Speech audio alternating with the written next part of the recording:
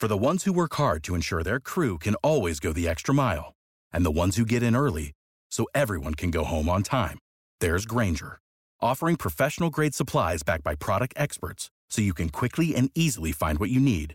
Plus, you can count on access to a committed team ready to go the extra mile for you. Call, click Grainger.com, or just stop by. Grainger, for the ones who get it done.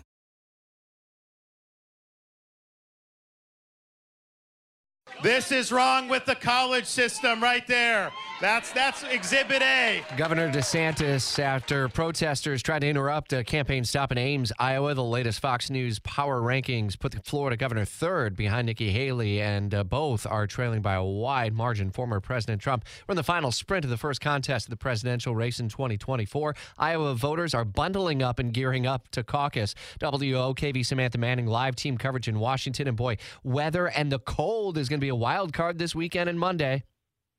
Yeah, Rich, a blizzard warning is really threatening to upend the last few days of the race in Iowa. Nikki Haley is already canceling some of her Friday in-person events she was supposed to do today, so instead we'll be doing some telephone town halls. So far, Florida Governor Ron DeSantis and Vivek Ramaswamy are still pressing forward with campaign events that were scheduled today, at least for now.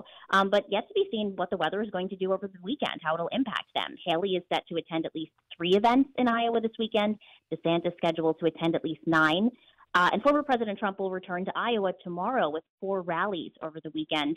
And he's also rumored to be visiting 3 Iowa precinct locations on Monday night as voting is underway. So the weather will likely play a big role in this. And if you've never followed the caucus before, it comes down to a selection of who your first choice would be, who your second choice would be. Ultimately, there is a winner, we think.